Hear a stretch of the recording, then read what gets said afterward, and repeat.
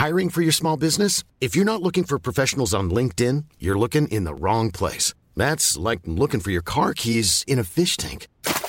LinkedIn helps you hire professionals you can't find anywhere else, even those who aren't actively searching for a new job but might be open to the perfect role. In a given month, over 70% of LinkedIn users don't even visit other leading job sites. So start looking in the right place. With LinkedIn, you can hire professionals like a professional. Post your free job on linkedin.com/people today. It's that time of the year. Your vacation is coming up. You can already hear the beach waves, feel the warm breeze, relax, and think about work. You really, really want it all to work out while you're away. Monday.com gives you and the team that peace of mind. When all work is on one platform and everyone's in sync, things just flow. Wherever you are, tap the banner to go to Monday.com.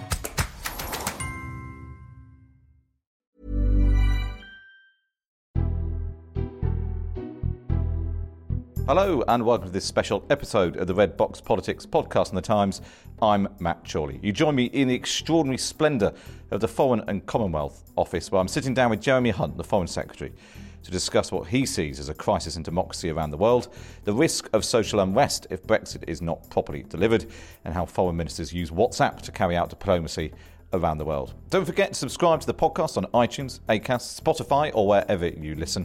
In these febrile political times, you never know when another episode will drop. And do get in touch. Tell us what you think of what we've been discussing and suggest topics that we could cover in future episodes. Tweet at Times Redbox or email redbox@thetimes.co.uk.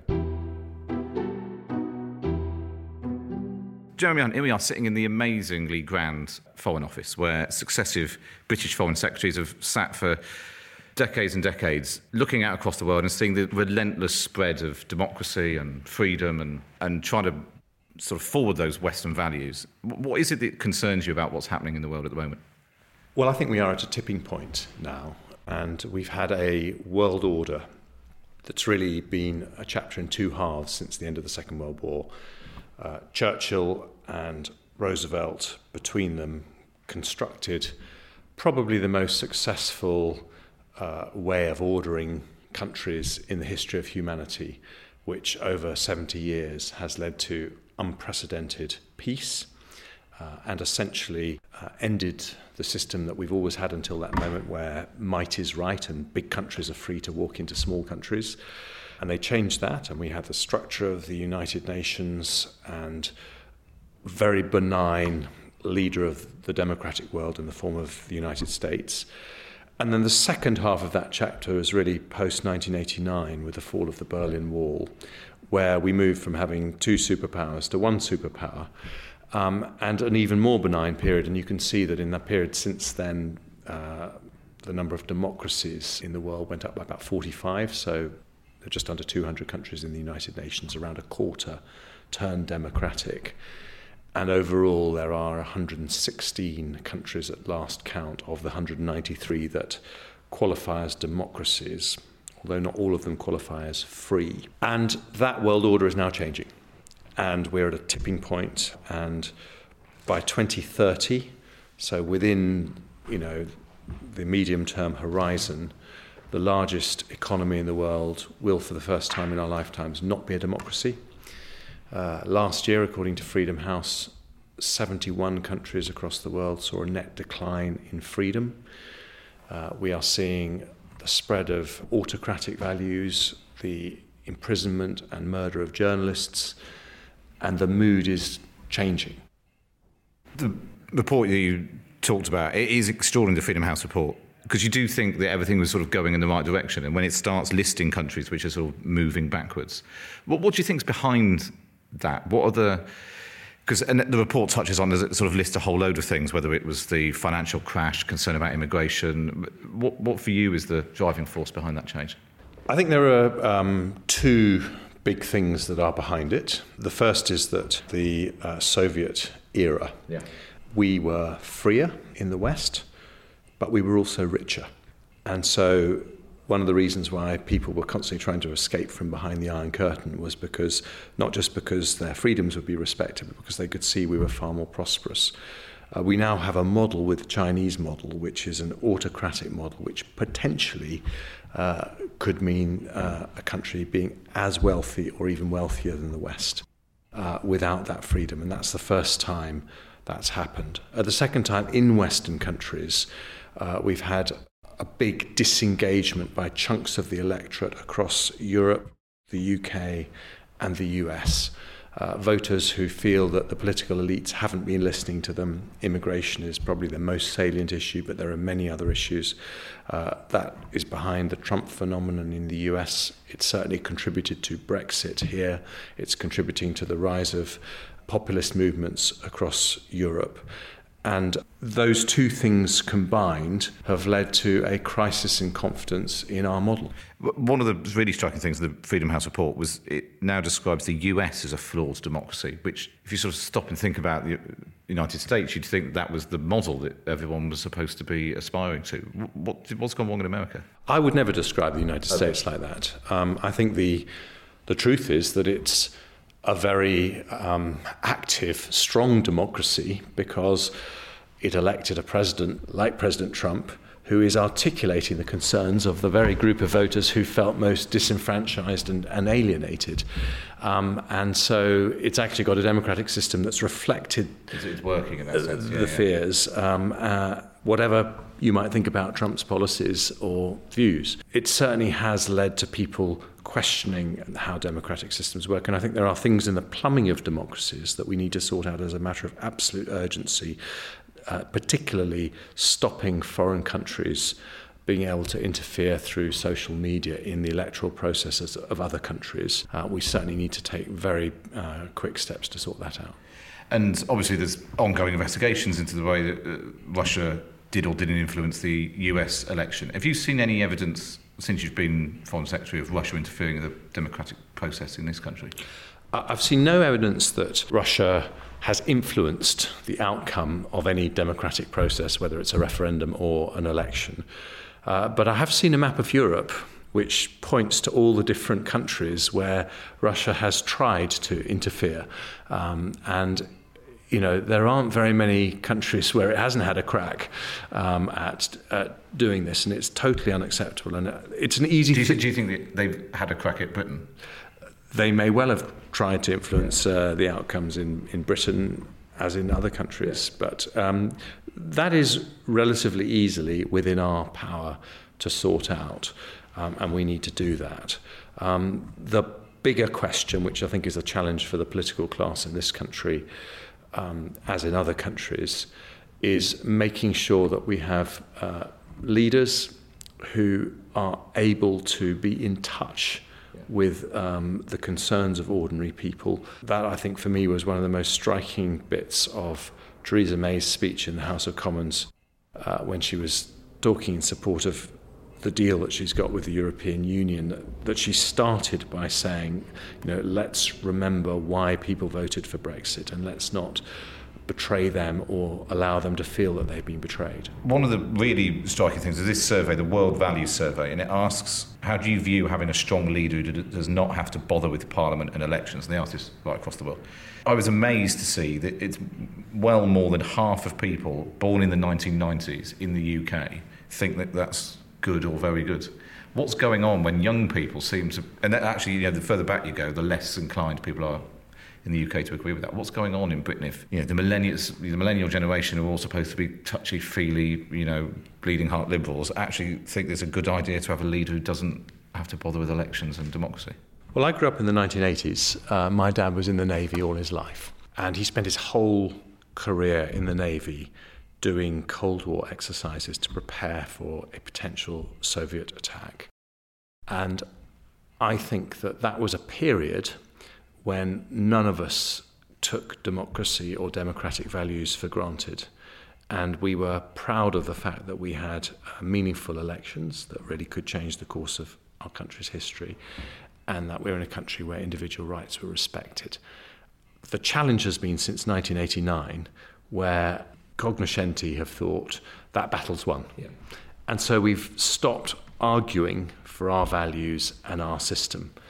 And so things have been eroded at the margins and we haven't done anything about it. And so I think those kind of statistics are an indictment of the way that we have not properly argued for the kind of values that we believe in. Now, I happen to believe that the reason that in my lifetime absolute poverty has been reduced from half the world's population to less than 10% of the world's population is because of open societies where we've allowed scientific endeavour, we've allowed challenge, we've had freedom in all the different senses of the world. But I think that we haven't got across how important, profoundly important it is to have those kind of open societies.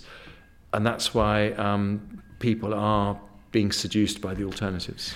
Do you think there's also an element of, while we've had this open liberal society, there are people who do feel like they've just been left behind by that, whether it is concern about immigration or since the financial crash? We tried globalisation and touchy-feely liberal values, and the financial crash happened and people are still feeling the impact of that, and they don't feel like the political class reacted. Well, I think there's some very interesting analysis about that in Steven Pinker's book Enlightenment Now, and what he shows is that the impact of the financial crash and what's been happening to poverty over the period since then. And what you can see since then is that across the world, middle classes and poorer people in poor countries have continued to get significantly richer, and middle classes and richer people in rich countries have continued to get richer.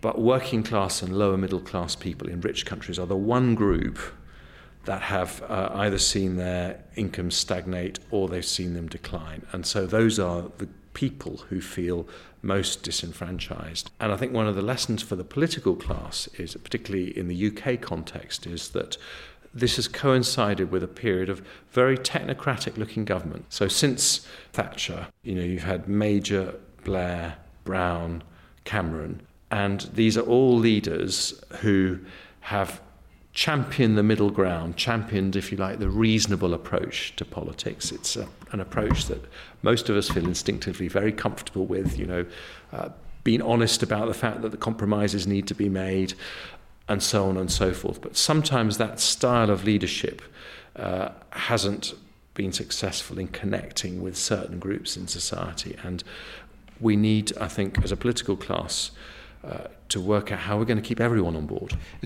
Theresa May is of the same mould, though, isn't she, in terms of being a sort of technocratic leader in the same mould as all the other people that you listed?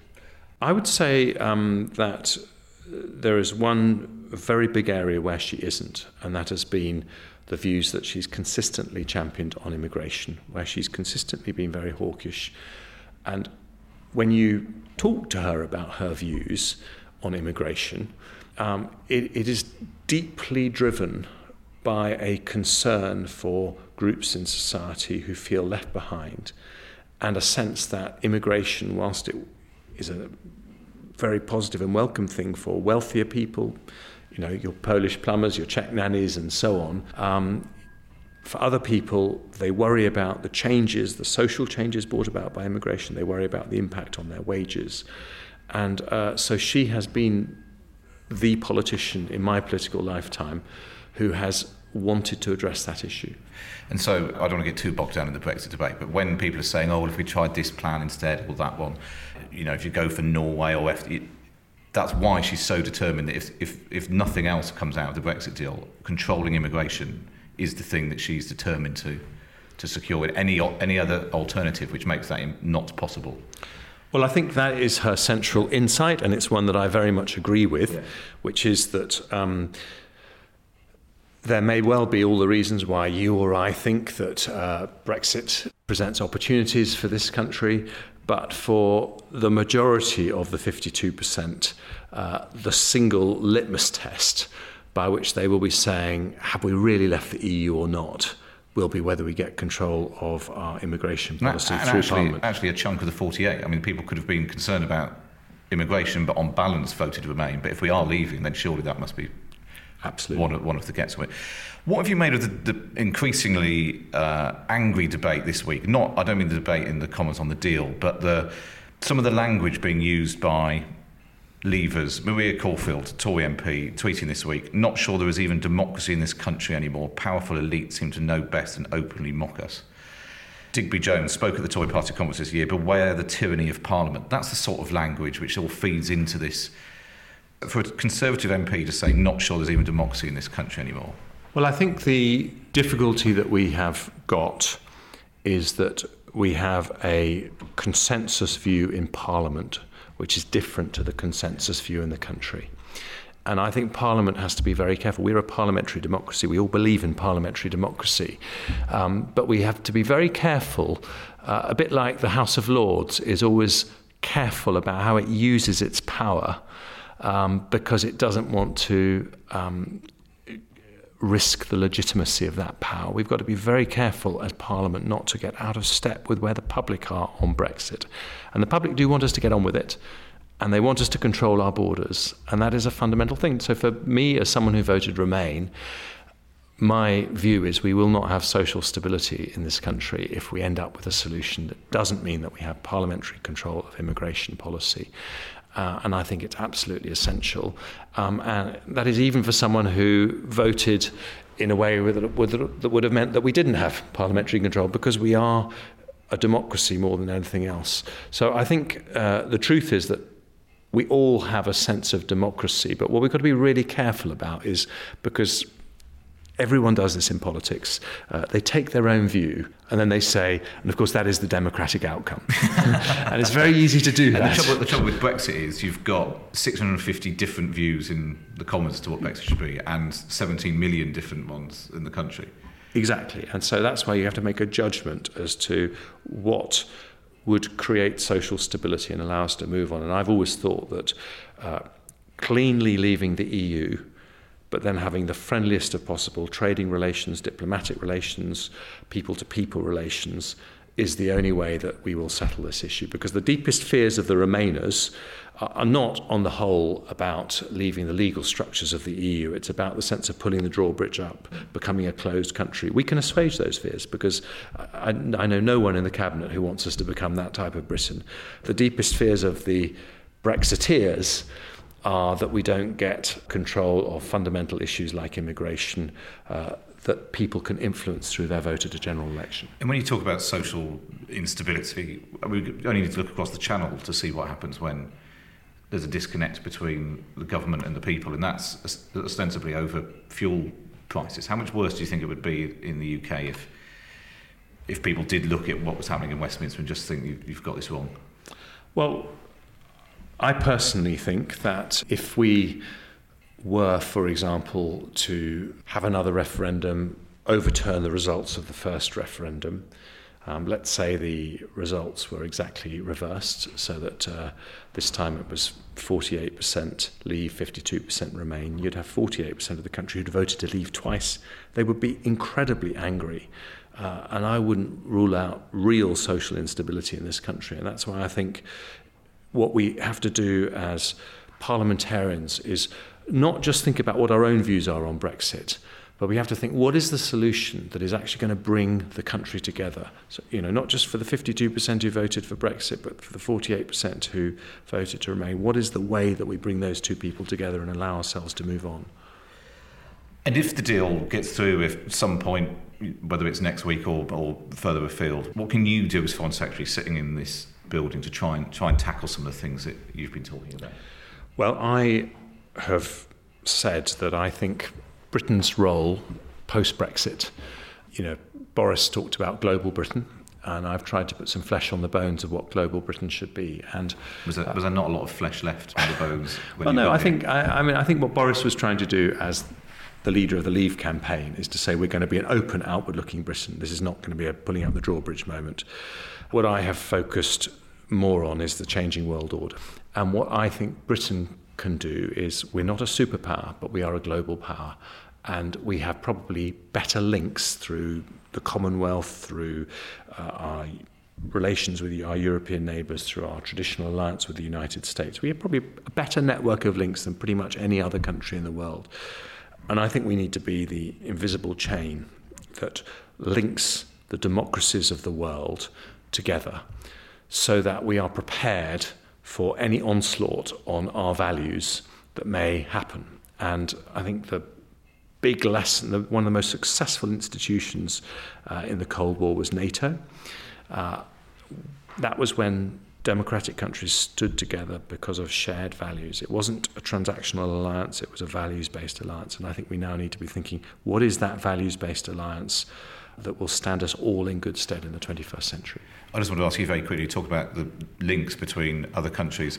Is it right you've been surprised by the use of WhatsApp in global diplomatic circles? Yes, it is interesting actually, and it's fascinating how foreign ministers now, when they meet, they nearly always exchange mobile numbers, and we use texting and WhatsApping to get messages across. And I thought the Foreign Office machine would be very against this because you're putting whole swathes of people in this amazing building out of work if you're that's what I thought. But actually quite the opposite, because they recognise that if you're going to get through to a minister quickly, get a quick decision, it can be very helpful. So there's an amazing network of foreign ministers contacting each other the whole time, and it's an effective tool of diplomacy. You just have to make sure you put the message in the right WhatsApp group. We've all done that. Yes, we've all just put it in the wrong one. Jeremy Hunt, thank you very much. Thanks, Matt.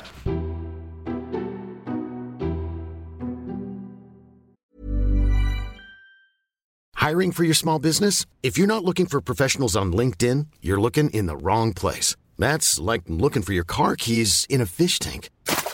LinkedIn helps you hire professionals you can't find anywhere else, even those who aren't actively searching for a new job but might be open to the perfect role. In a given month, over 70% of LinkedIn users don't even visit other leading job sites. So start looking in the right place. With LinkedIn, you can hire professionals like a professional. Post your free job on linkedin.com/people today.